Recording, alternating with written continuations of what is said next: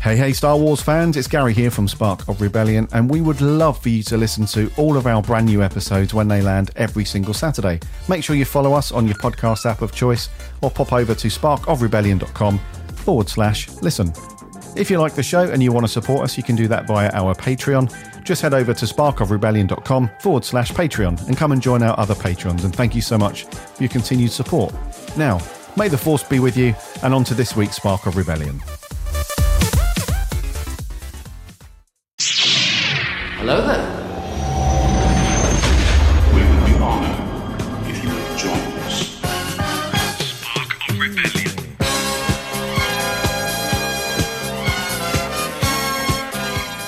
Hello there and welcome to Spark of Rebellion, the weekly Star Wars podcast covering all things from a galaxy far, far away. And what a range of things we have to cover today.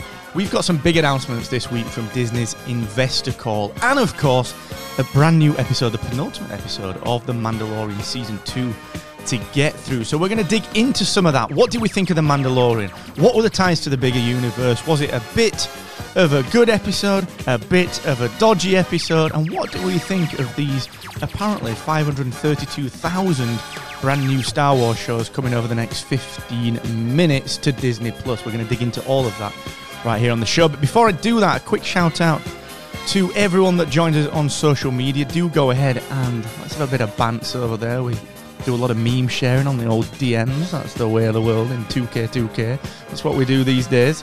And we also like to have a bit of banter over on Twitter as well. Just if you find yourself wanting to chat Star Wars, do so. Just do a search for Spark of Rebellion in your social media app of choice, and we'll be over there with you to chat the bants.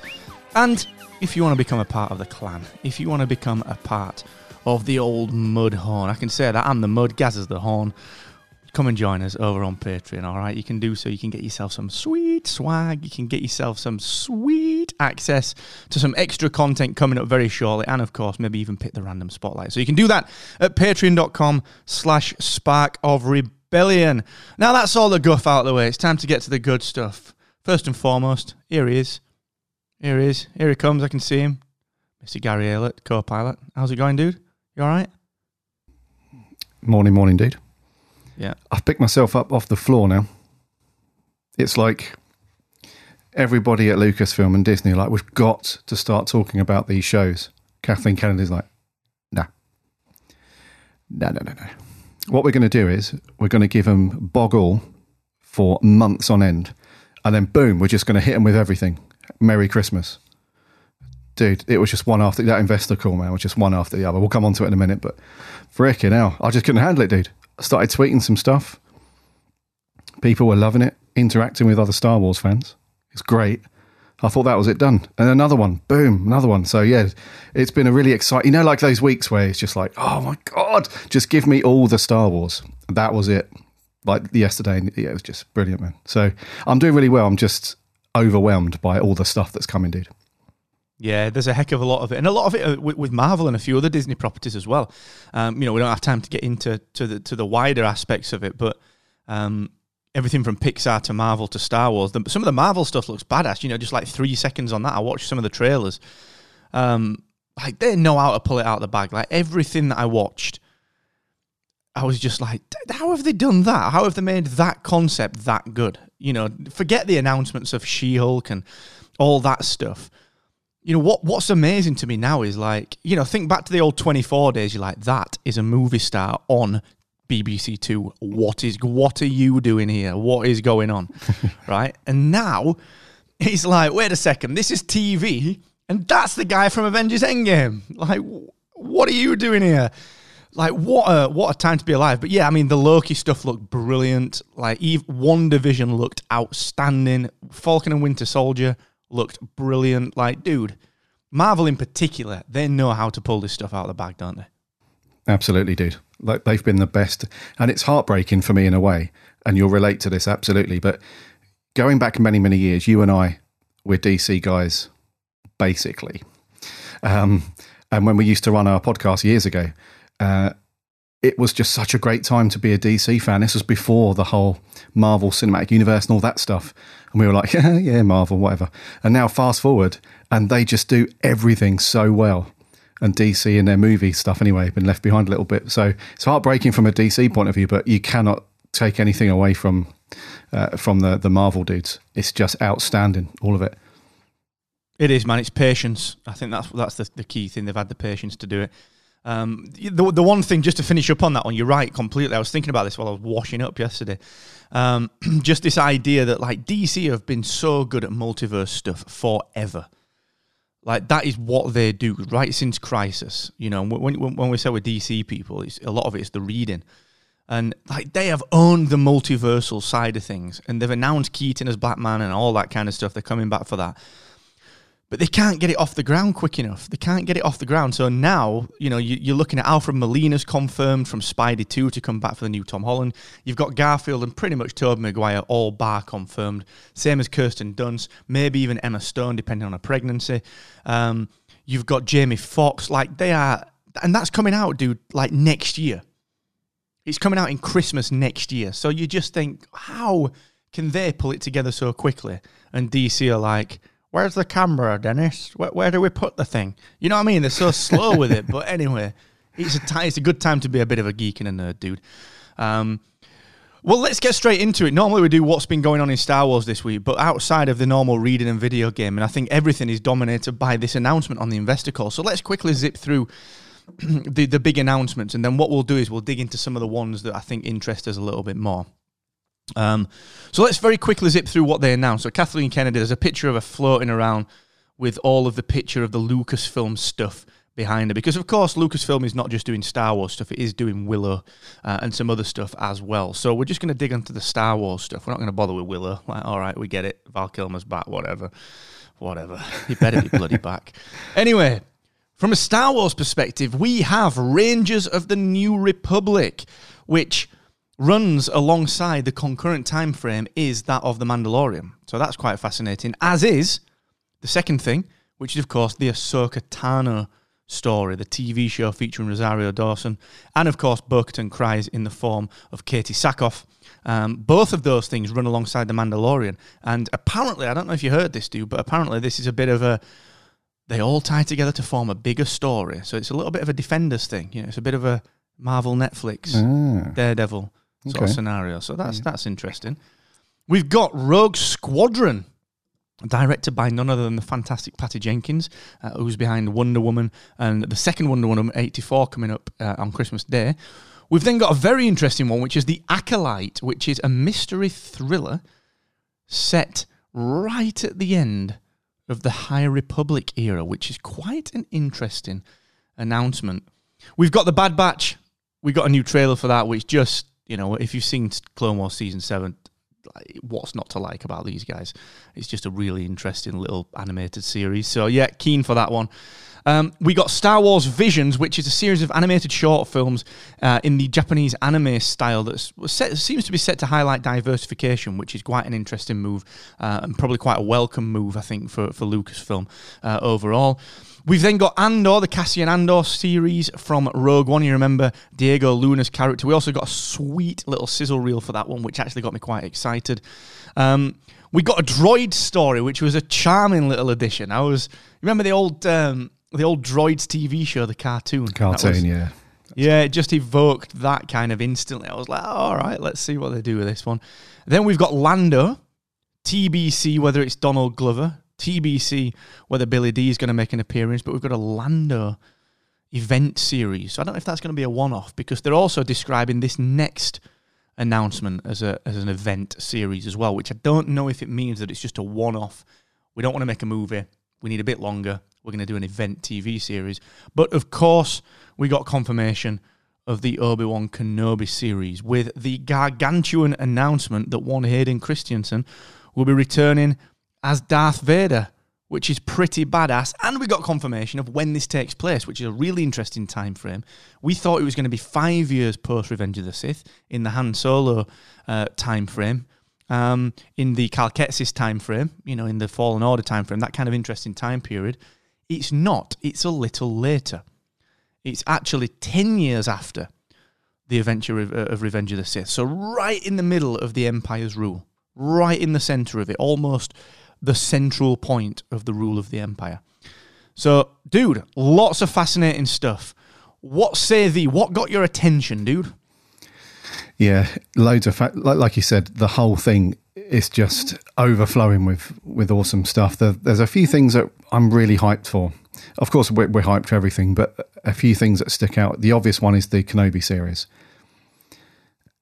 Because there were so many unknowns about it, now we've got a little bit more of information. It sounds like that 10-year post Revenge of the Sith, I think, is a much better time frame to do it, because the Empire is really ramped up at that point. It doesn't sound like a lot of time in real world time, 5 years, but dude, having that 10 years afterwards where, like you said, the Empire's really ramping up, that's going to be awesome. And Hayden as well. That's an interesting one, isn't it? Because I assume, because they've cast Hayden Christensen, we're going to see plenty of unmasked Vader. Otherwise, they could have just cast anybody to wear the suit. It doesn't have to be him. So I'm hoping for some unmasked shots there. The other one that's got me hyped is the Rogue Squadron film. The little teaser that they put out, I don't think Disney put it out directly. I think it was Patty Jenkins on her own Twitter account put out a little video. It was just badass, dude. She's like rollerblading down this runway, gets to her car. She's just chatting about, her dad was in the Air Force, all that stuff. And she's like, I've been looking for a really good fighter pilot movie to make forever. I've just never found one. Now I found one. And she turns around, she runs off, and there's a freaking X-Wing just there. And oh man, that and the music in that as well, that got me choked up. So I'm really hyped for that one, because I just really like her as a person, as a director. I think she's going to do, that's going to be sweet, dude. And then the other one, which has me intrigued, is this Acolyte thing. That just sounds like it's, out of all of them, I think that's the one that's got the most amount of mystery surrounding it, because of the High Republic stuff, which we know very little about thus far. So I think that one's got me intrigued the most. The other ones I'm just really looking forward to, man, like those animated ones like the Bad Batch and the Droid Story stuff. It's just, I don't know, it's all awesome, dude. But those three have me hyped the most. What about you? Any highlights? Not too dissimilar, actually. What I'm enjoying about this current batch of Star Wars announcements is the diversity. The Rogue Squadron, like you said, I'm very interested in that one because it's Patty Jenkins and because of what she did with Wonder Woman and everything else. That just how she is. She came out this week and lambasted Joss Whedon's final version of the Justice League, and I was like, yeah, you're all right. You're my kind of person. So I was very pleased to see Patty Jenkins involved in that one, and I'm fascinated by this idea of a fighter pilot, just being on the big screen and seeing how they pull that off, because some of the best scenes from the prequels were when you got Anakin doing his thing in the cockpit of a fighter pilot. Some of the best scenes out of any of the other trilogies have been in the Falcon. And, even when you look at the Carl Weathers directed episode of The Mandalorian, some of the best parts of that was when he was the gunner. So Star Wars has got this rich history of that one. And I think just focusing tightly on that, and what a time, just coincidentally for you as well, reading Alphabet Squadron. Like, you're right in the midst of that sort of stuff. The level of action is just such a different layer to what we've seen before. So I'm fascinated by that one, dude. The Acolyte, I agree with. I think that's a very interesting move, very interesting ballsy move to bring that era into these announcements right now when we've not seen anything. Like, that's quite an interesting, bold move. So I kind of applaud that one. As for the Hayden Christensen thing, I'm fascinated by it, because I thought the same thing. I'm like, well, we've kind of always wanted to see Vader with his mask off, like in that beat-up, how's the person? Like, that's the fascinating part of Vader these days, is that how's this guy who was on track to have two twins become a Jedi Master at some point? Natalie Portman's pretty sweet. Like, he was doing all right for himself. Like, what happens when he just turns into this cyborg, cybernetic, bloody war machine? Like, what is the man behind that? So I think that's a really fascinating thing, because, like you said, they could have put anyone in the suit. The two things that I'm curious about that, over and above whether we'll see the helmet off, is James Earl Jones back? Surely he has to be back. Surely. Got to be. You can't imagine like Hayden Christensen. You know what I mean? I hate sand, and Obi-Wan's like, real 10 years. It's been 10 that, and that's what you come at me with, right? My old master. Master. No, we don't want that. We need a little bit of James Earl. So hopefully he's going to be back. The second thing that got me curious about this one was, like, are we going to see any kind of flashbacky things? Are we going to see any of the unseen stories between Obi-Wan and Anakin? Some of the stuff that maybe pushed Anakin further away from the Jedi. Because let's be honest, Ewan McGregor looks pretty sweet. He's a decent-looking guy. He's not aged badly. You know, they could dress him up in the Revenge of the Sith stuff. There's just a lot of stuff in there that we could say, let's dig into. Let's do some flashbacks. Let's do some stuff like that. And then the other thing as well that popped into my head earlier on was you got to think about it. You've got the Ahsoka show being commissioned and now Hayden Christensen on contract. Like, is that to set up some flashbacks as well? So I don't know. There's a lot in there. Dude. So that's got me curious. And then I think the other one that I'm kind of just a bit concerned about is the quality of The Mandalorian being so good. I just worry that they'll do a bit of a Netflix boo-boo on it. You know, the individual shows that Netflix did for Marvel, Daredevil and so on, were fantastic standalone shows, and The Defenders wasn't that good. So I'm just a little bit worried that... Someone's at my door. I'm just a bit worried that they'll kind of bleed that time frame way too much, and it'll become too much of a... like a bit of a sap from The Mandalorian. Do you know what I mean? Like too much of a good thing, if that makes sense? Yeah. No, I read you, buddy. It's... well, that's a danger with anything, right? Anything TV, you have this good thing going, and we've been, let's be honest, The Mandalorian has been awesome, both seasons so far. When you start piling stuff on and on and on, you do come to that point where it's like, how do you maintain the quality? Where do you start drawing the line between quantity and quality? You've got to make sure that is like both level playing field. So I think we're going to be okay, because if you look at what we were talking about earlier with Marvel, how they've maintained that level of quality over years now.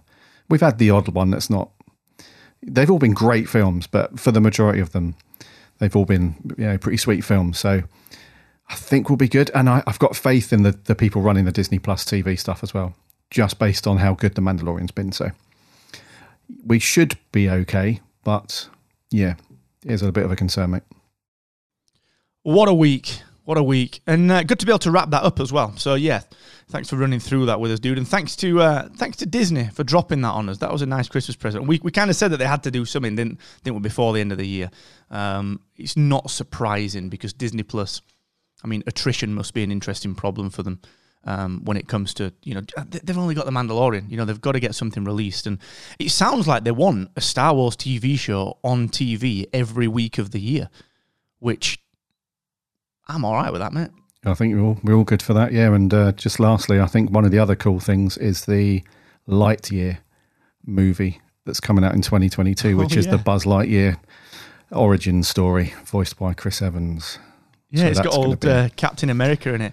Dude, can I just say on that point, like, you know, all these big actors and things, I said it earlier on, how good is it now to see things not compromising? So what I talk about here is, as a DC fan, as a Marvel fan, we have been used to compromising on stuff for years. Like, they can't use Batman because of this in Smallville. They can't use Wonder Woman. They can't use Flash. Now it's, like I said earlier, now it's like all connected. Everything's free reign. And all of this consolidation that's gone on the last 10 years with this IP and all these properties. Because there was other stuff like Fantastic Four movie. That was announced. John Watts, who does the Spider-Man trilogy, the new trilogy, he's doing the Fantastic Four. That consolidation is really now paying off for us as the nerds and the geeks. Like, what a freaking time to be a geek, dude. Just what a time. Do you know what? Disney, just buy DC. Just buy DC for us. Let's just get it done. You reckon? Yeah. Warner Brothers are screwing the pooch on that one, aren't they? A little bit. Yeah. How much money you got? Because this is going to cost you. Yeah? This is going to cost you.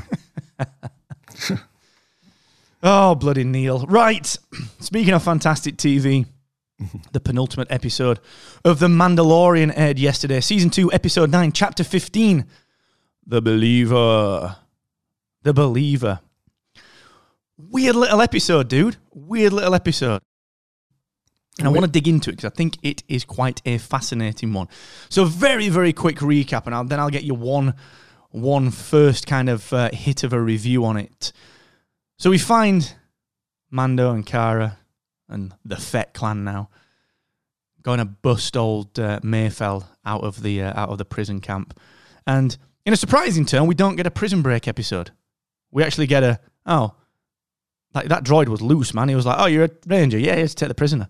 Like, no paperwork. So Mayfeld leaves, bounces with Cara and Mando and the Fett clan, and they head off to go and try and get the coordinates of Moff Gideon's ship to go and find the Nipper, the Kiddo, the Grogu.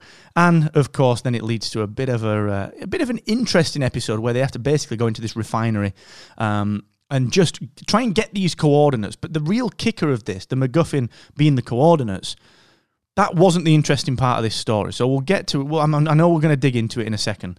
But what an interesting episode, dude. What did you think of it?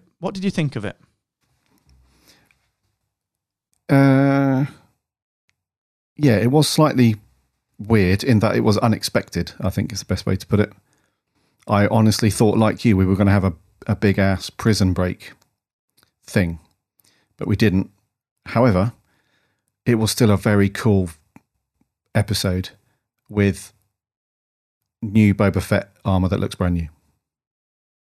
What was that all about? I was like, so he got time to clean. Like, why has he cleaned it up? And he's got all the scratches out, but he's left the dent. Yeah. You can tell, can't you, that he's in the back of the ship trying to scrub it down, and then Mando comes along with some genius bit of like cleaning, like a bit of Silit Bang. He's like, that's coming off with tap water. Yeah. And he's like, crap, it is coming off. Yeah, let's do it. And then he emerges, and it's like he's just bought it yesterday. You know? It really is, isn't it? He was just like, hey, you like my new armor? I like my new armor. Mando, friend, come and look at me. I got the new armor. Oh, God. He loved it. Told Tamura was like, if I come back, I need the new armor. Not coming back without the new armor. That was a contractual thing on it. Like, I'll come back. Yeah, he put it in there. He was like, last time I played 2 million clones. This time, one guy. I need the new armor. That just stuck out to me, man. I was a bit disappointed, to be honest with you. Me too. Like, oh, man. Like that beat up, scratched old armor. It just looked really badass. But now it's like... I am so glad you noticed this, dude. Overall, dude, it was a great episode, as we've been spoilt with throughout season 2. It's been awesome. Just unexpected. There was like the MacGuffin that you mentioned, we'll come on to, was actually a very cool piece of the story, because we had two big removals, really. We had the like you said, Grogu, who was completely absent from this story, so that wasn't a thing anymore. And I thought it was all going to be about the Mando and Cara Dune. I thought she was still going to be a bit like, no, I can't, you know, just got this new office and everything, you know, and there was going to be some grief action, and then we were going to go off at the end as a bit of a cliffhanger. But it was more about the dude, Mayfeld, sorry. And he turned out to be an awesome character. So unexpected, but unexpectedly good, if that makes sense. Yeah, man.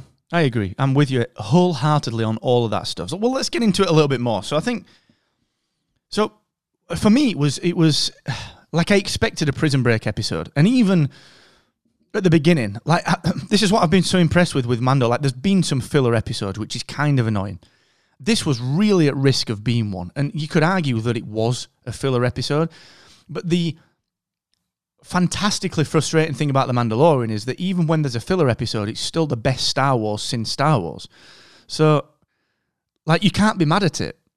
So you land on this planet and you're just like, right, okay, I see what's going on here. It was kind of going to be a filler episode to go get this thing, but they turned it into this more thematic episode. It was just more about the themes and blurring the lines. which, as we've spoken about before, like, is a very fascinating thing to cover. We've spoken about it, like I said before, in the Lost Stars book. I think we even talked about it last week about the perception of who was good, who was bad when it came to Boba Fett. And just the motivations for people to do the things that they do was explored a lot more in this episode, because you had the real range of people. Like, you had the Republic painted as just these officious policeman types, with Cara being a little bit of a rebel, and almost building on the Dave Filoni appearance, and the that other X-Wing pilot, I forget his name, being a bit of a policeman douche. And then you got this droid in this kind of dismantling yard, which looked a little bit like Tol Bracker from Fallen Order, the breaking up the old ties, recycling, that's good for the environment.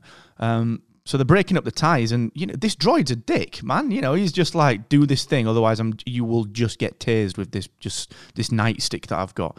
And you're like, for a second, I was looking at it, I'm thinking, fucking Empire. And then so you see the logo, and you're like, what are you doing here? Yeah. That's the New Republic. So this was a fascinating episode for that. And Bill Burr, as Mayfeld, really smashed it out of the park, man. He's such a good genre actor. He's such a good...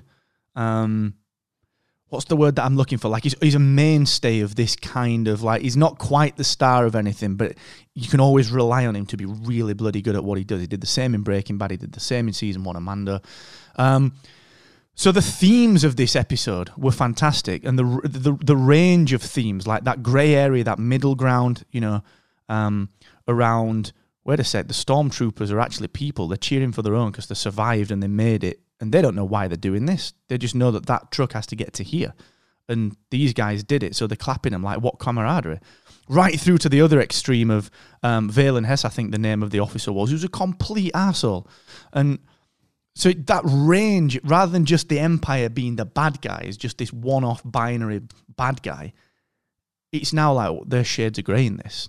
The themes were really interesting. So that, like I said, the risk of it being a filler episode, it was a high-risk episode. And I was like, oh, come on, really? Penultimate episode? But then when it really got into it, I was like, do you know what? Actually, this is really, really, really well considered. So I was quite impressed with that side of it. And like you said, man, did not expect that. Didn't expect it to go there. Yeah, same dude. I think you're right, though. I think the themes that played out within this episode were really what sold it for me. Because we did have some badass action scenes, like the whole, when the pirates are attacking those dudes as they're trying to get to the refinery and stuff. That was awesome. That whole bit there. And then the shootout thing within the refinery a bit later on. It was all really cool stuff. Excuse me. But the thing that sold it was, like you said, all the stormtroopers, and we saw like various different types, didn't we? We saw the standard stormtroopers. We also saw the other ones that we saw in Rogue One, all sort of banded together. But we always view stormtroopers as just mindless cannon fodder, and they just mindlessly obey orders, and that's it. If they get killed, that's it. But like you said, when the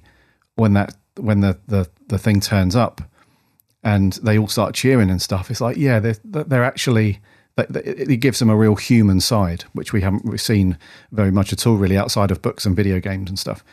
So that was really cool. But there was one scene that just had me like my jaw on the floor, really, and it wasn't action, but it was when Mayfeld and Din are in that section with the officer. What's his name? Hess, and they're having this conversation, and it's one of the best conversations, dude, we've seen in The Mandalorian so far, because it gives us two really important things. First of all, it gives us a very tiny inkling of where the Empire is heading, because Hess is giving this like little monologue really about what's happening with the Empire and stuff. And he goes on to say something like, but what people really want is order. And he kind of emphasizes that word just a little bit more than his other sentence. And then that immediately, my mind was just like, oh, okay, first order. This is leading to like these people who are still imperial slugs, yeah, post-Emperor. These dudes are now like, right, what the galaxy needs is order. So let's call this thing the First Order. So that led me on to that. My mind was just like, like that just one word was like, man, that's cool. And then the other thing was just the performance when Mayfeld is sat there and you can see him getting more and more worked up because he served with all these dudes that are now dead and everything like that. And it's kind of like, it's done his mind in basically. He's got a bit of PTSD, it looks like. So he's getting more and more worked up. And then you get to that point where you're like, because you've got Mando's just looking at him like, don't freaking say anything. Don't blow it. And it's such a great build up, dude. It's like, is he going to shoot him? Is he going to go nuts? Or is he just going to sort of fold and just, carry on with the plan? And do you know what? Fair play to him, man. Fair play to him for just taking that dude out, whipping all the other stormtroopers. And it was so that whole scene for me, dude, was like some of the best Star Wars and we've said this a few times, haven't we? Like some of these episodes, especially in season 2, they are the best Star Wars we've had, like you put it, since Star Wars, basically. So those 2 scenes, dude, and those 2 bits were like, oh my God, this is amazing. And we got to see Mando without his helmet on again. What are we saying? Well, I think first of all, you're right. That entire scene was really exceptionally well done. Everything from, like you said, the Order side of it. And also, did you notice the word Imperial Remnant thrown out throughout the episode? Now we're starting to see what these things are, these little cells, these little remnants that, because of the canon, we know that somewhere Rey Sloane is out there in the unknown regions pulling together the First Order at this point. And you know that she's, realistically, the goal is to mop these remnants up into the First Order. So it's like, how much do the officers know about that? Are they on a mission? Are they trying to collect all this chemical up, this refinery? Is this part of the bigger plan? So like a lot of these things, like you said, lead to the First Order, which I think is fascinating because it's so unexplored. But you're right, dude, that entire scene was framed so well, like it evoked the Greedo, the Solo scene in the cantina, with the kind of positioning, the standoff, the growing tension. Like you said, just Bill Burr's acting just progressively, you could see him just getting more and more wound up. And what blew my mind as well, I was like, did they just legitimize a video game by mentioning Operation Cinder? Like, it's like we said last week, The Mandalorian and the writers like Filoni and Fav, it's like they're taking it upon themselves to sort Star Wars out. It's like they've just gone, right, we've got 3 years at this, we're going to sort everything out. Let's do it. And they've just got free reign on it. Like, holy crap. They're just pulling everything together. So, yeah, dude, I think you absolutely nailed it with that. I think that scene was it was one of the best scenes in all of The Mandalorian that we've seen, like all seasons, and some of the best Star Wars completely because it filled the gap. Mandalorian with his helmet off's an interesting one. So the first thing that I'm going to say with that one is, imagine you've been a Mandalorian foundling since you were young. So you're not allowed to take your helmet off, or are you not allowed to show your face, which I thought, again, when Bill Burr's Mayfeld addressed that, he was like, Favreau and Filoni know what the audience are thinking. They know exactly, and they're going to do everything to hit it on the nose and address it. And because all the critique that we'd give it is like, well, what's the rule? Like he did it with the other Mandalorians. He's like, well, what's the rule? And he's like, we know that you're going to be thinking that, so we're going to put it in there. Like they just do that all the time. So I was really impressed with that. Because we still don't know what the bloody rule is. So imagine you're this foundling. You've been told either you can't show your face or you're not allowed to take your helmet off, whatever the rule is. And you think to yourself, do you know what? I'm going to take the creed. I'm going to be a proper traditional Mandalorian. Screw this Bo-Katan. Screw this Fett guy. But I'm going to grow a mustache.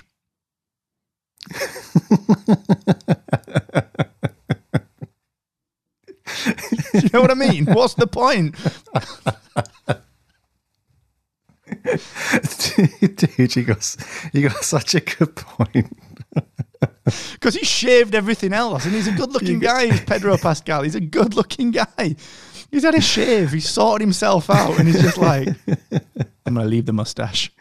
Dude, that is so true. Why would you bother if you're never going to show your face to anyone? But the thing is, I suppose it's like, that's a little bit of Hollywood thrown in, isn't it? Like, yeah. even if you've got this dude that's like never going to show his face, he still needs to look damn sexy when he does take his helmet off. It's Hollywood, isn't it? Oh man, that's such a good It's point. hilarious. Well, maybe he's That's thinking what I like thought. maybe he thinks if he bumps into a female traditional Mandalorian, A Womandalorian. and things do get a little bit, he wants to look his best, I suppose. She's like, oh, you got a mustache. He's like, keep it trim, just in case. Once a season, I take my helmet off, and I like the audience to know what I look like. But yeah, outside of that, do you know what? I thought it was interesting. So I was a bit like, I've said this before, I think. In Thunderbirds, when Virgil goes into Thunderbird 2, there are two sequences. There's the short one, which is like, oh, I'm on Tracy Island. Oh, I'm in Thunderbird 2. And Jamie, if you're listening to this, you just put more of this in when you're editing stuff. Because the second version is Virgil's on Tracy Island and he's like, I need to get into Thunderbird 2. I'm going a long way today. I'm going to go down the slide. I'm going to go down the spinny door. I'm going to go down the pole. I'm going to do the upside down twisty thing. And then I'm going to end up in my seat somehow. And it's going to be badass because there's going to be music. So as a kid, I was always like, please let it be that one. Please let it be that one. And once every now and again, you saw it and it was badass. And I feel like that's the case with a Mando with his helmet off. It's like once a season, it's like, come on. Oh, nearly. Come on. There it is. There's his little face. So I feel like it's once per season. They're like, we're going to show you his face. However, I thought this version of it was quite interesting. Because it's what everything, all of that parenting, all of that bit of banter between Grogu and everything that has gone before with that relationship has been leading up to that helmet coming off, because in the first season, he took it off in front of a droid in order to save his own ass. In this episode, he took it off in front of a pile of Imperial humans to save someone else. And that was, again, just such a thematic episode. I feel like it was just the right time and the right way to do it. However, couple of questions. That terminal, right? Who is dealing with the security for the Empire these days, right? I reckon they mentioned the ISB. They're pretty badass guys. Like they are like the real kind of, I will torture you if we even suspect you do anything wrong. Like their security is second to none. They're the Gestapo, basically, right? So this guy has got all his buddies, and the logic is, right, Mayfeld, I can go to terminal, used to work for the Empire, pretty sweet. It's going to register my face as Imperial. The others are like, yeah, I'll come with you. Mayfeld says, no, you can't, because what the terminal also does, if it recognizes that you are an enemy of the Empire, we've also got that registered, so it'll trigger things, right? So I understand all that, and the cute little thing where Fett's like, put it this way, they'll recognize my face. Like, oh, it's because it's a clone. It's from the other films. Smooth. Right? So I understand both those two things. But the Mando gets this key, this USB stick, probably got off Amazon, pops it into this terminal, pops the helmet off, and the Imperial Bureau bloody terminal thing's just like, right, you're not Imperial, but you're not a bad guy. Yeah, you seem fine. Come on in. Let me give you the coordinates for one of our top people. That was a huge plot hole, unless he did used to be in the Empire. Yes. First of all, you cannot fault the quality of the Amazon Basics USB sticks. You really can't, actually. Surprisingly well built. Yeah, they used to be just little black, cheap, plasticky things. Now they're really nice chrome-looking things. You're not embarrassed turning up to a meeting with that. No. If anything, you're pleased. If anything, they should be equal. So, yeah, I get you, man. I'm going to assume that they're relying on like the security at the front gate. Like if you've got past the front gate, you're good. You're part of the Empire. You're part of the club. So once you're in they're relying on those dudes doing their job. If they've done their job properly, then you're kosher. So you can go and access any terminal.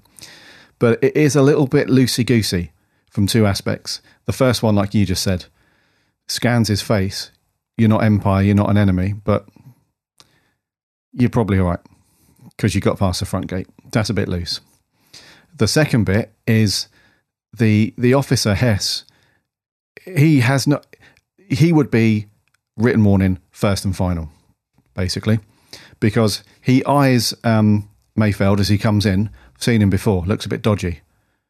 I won't do anything. I'm just going to sit here and have a drink. And then he sees the Mando looking shifty as hell going over to the terminal, eyeing him up. He looks shifty. I won't do anything. And then even to the point where they're sat round the table and Mayfeld's giving him some shit, some lip to an officer. He's like, let's still have a drink. Everything's still cool. So that dude, like, immediately you'd be like, cuff him because he looks well dodge. I recognise him. Cuff that other guy because he's looking really dodge. Empire saves the day.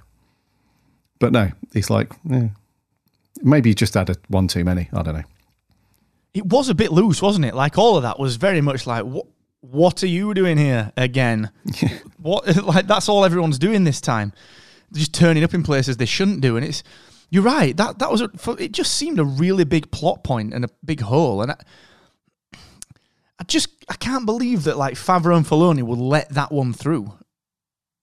Do you know what I mean? Because they do, like we said, they're fixing everything else, and then they're like, yeah, but the terminals.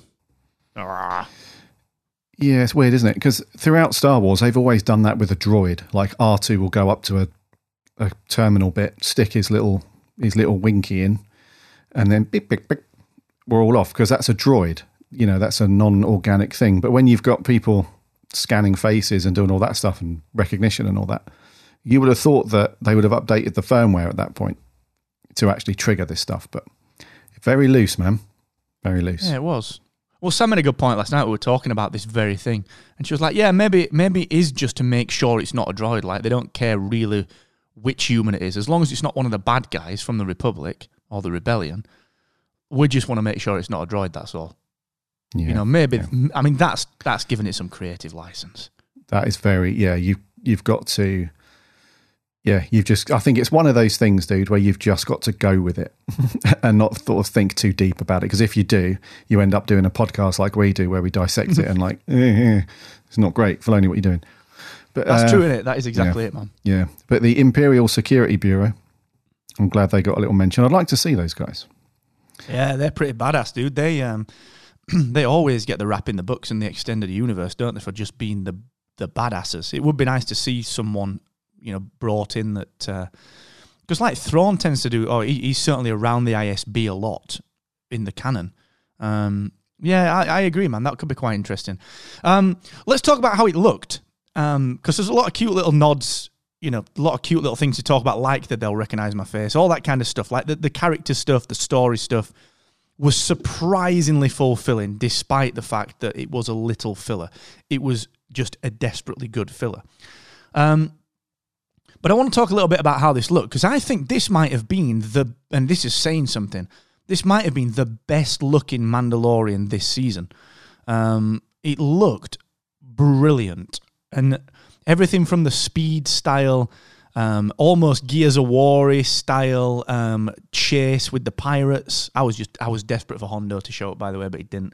But just that entire sequence, like the vehicle looked very Halo, the world looked very Halo. It was all just really nice, lush stuff. And I think it just looked beautiful, man. This episode just looked fantastic. What they can do with this volume stage is unreal, man.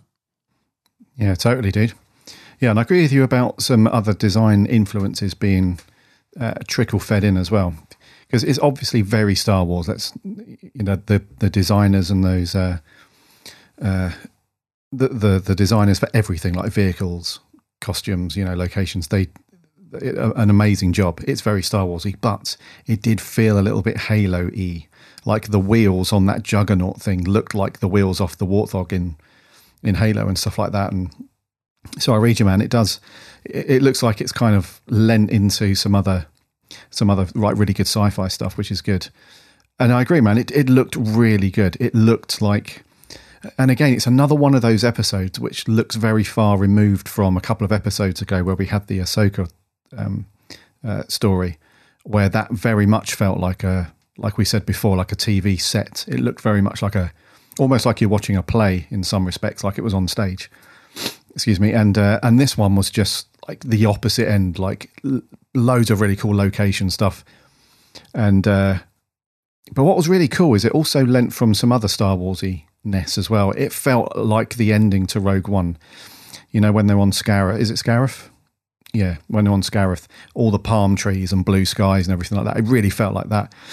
But what was also cool is that the look and feel of when they're inside the refinery, when they're walking through the canteen, and that whole bit there, that looked just like the scene in Solo, when near the beginning, when he's getting his clearance, when they get separated and she gets dragged off and then he gets his clearance to go off and stuff.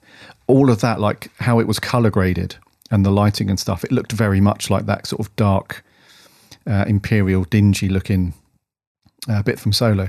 So I completely agree, dude. It looked fantastic. And that scene as well, where we had the shootout at the end when they're climbing up the side of the refinery and stuff, and you've got Cara Dune and they're like snipering people and stuff like that. That looked like a full-on feature film.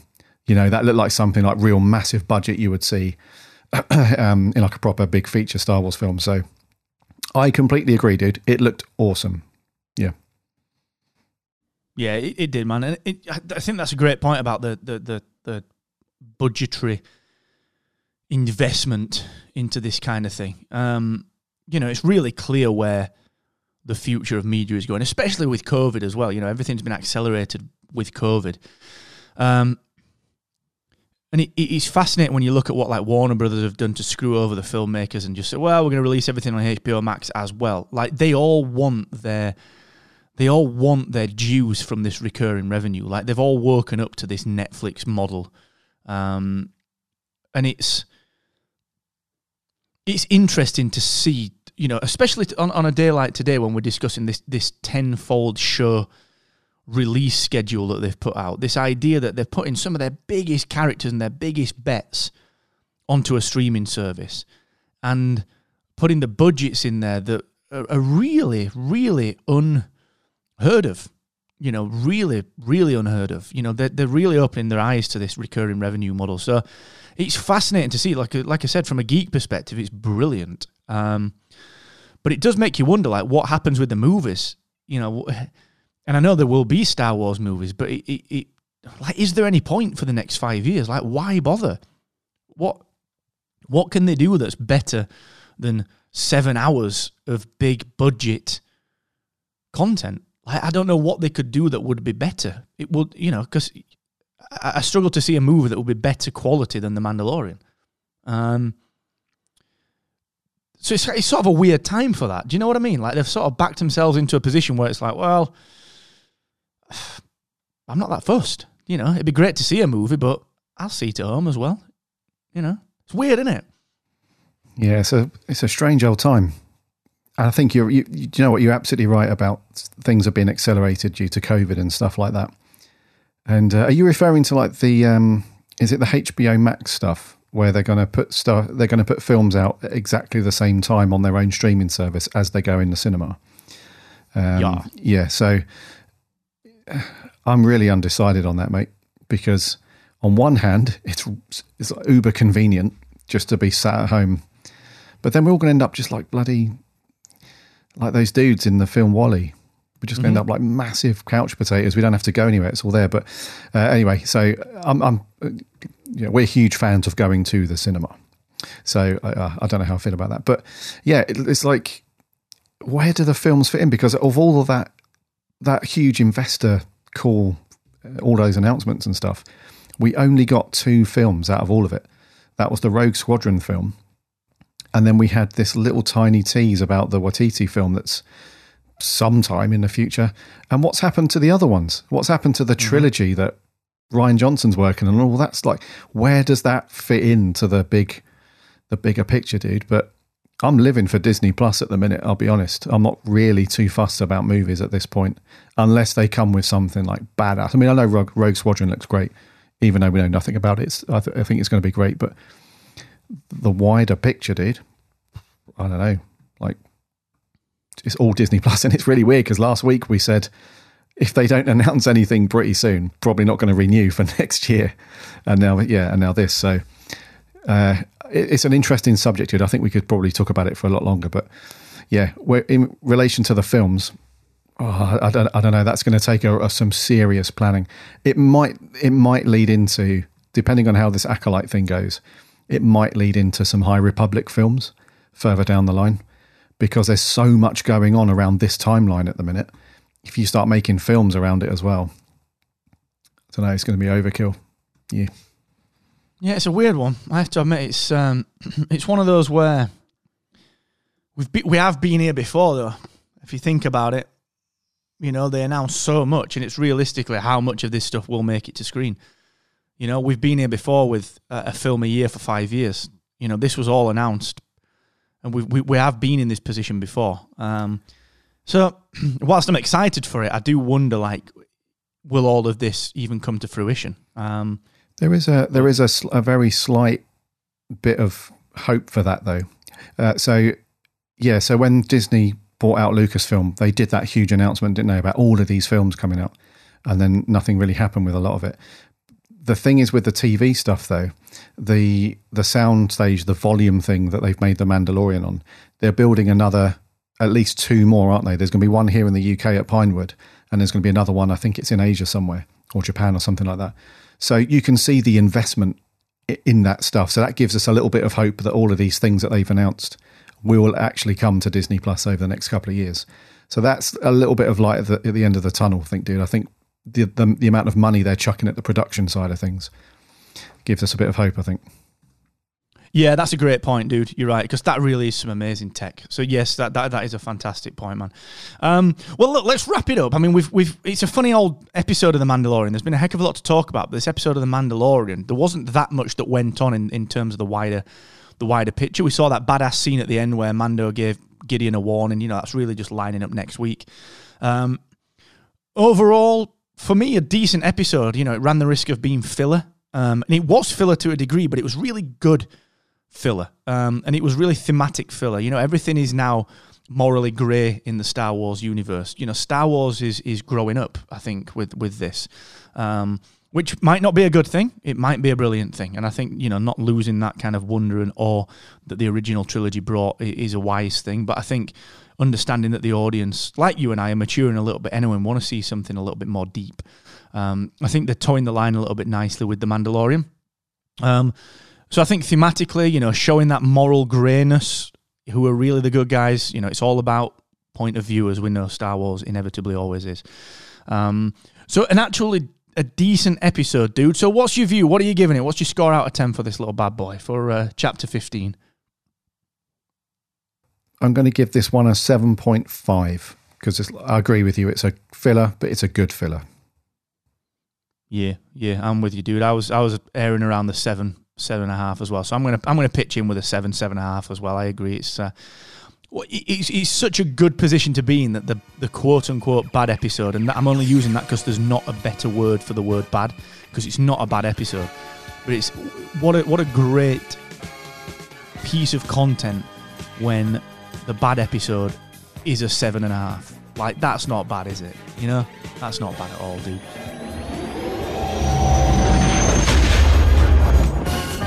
Spark of Rebellion.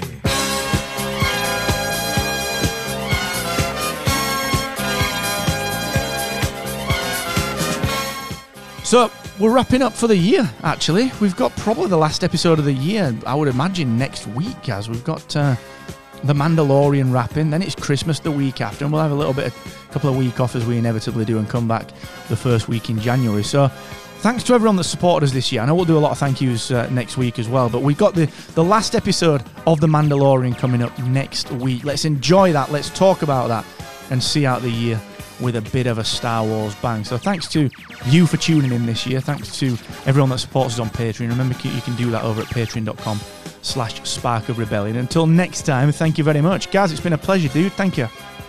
Pleasure as always, dude. And yeah, what a year. It's going to be great. So yeah, looking forward to next week, the wrap up to the Mando. It's going to be awesome. Fingers crossed. And as Mark said, yeah, we're going to do a bunch of thank yous next week. But until then, please do take care of yourselves. As always, stay healthy. And may the Force be with you always.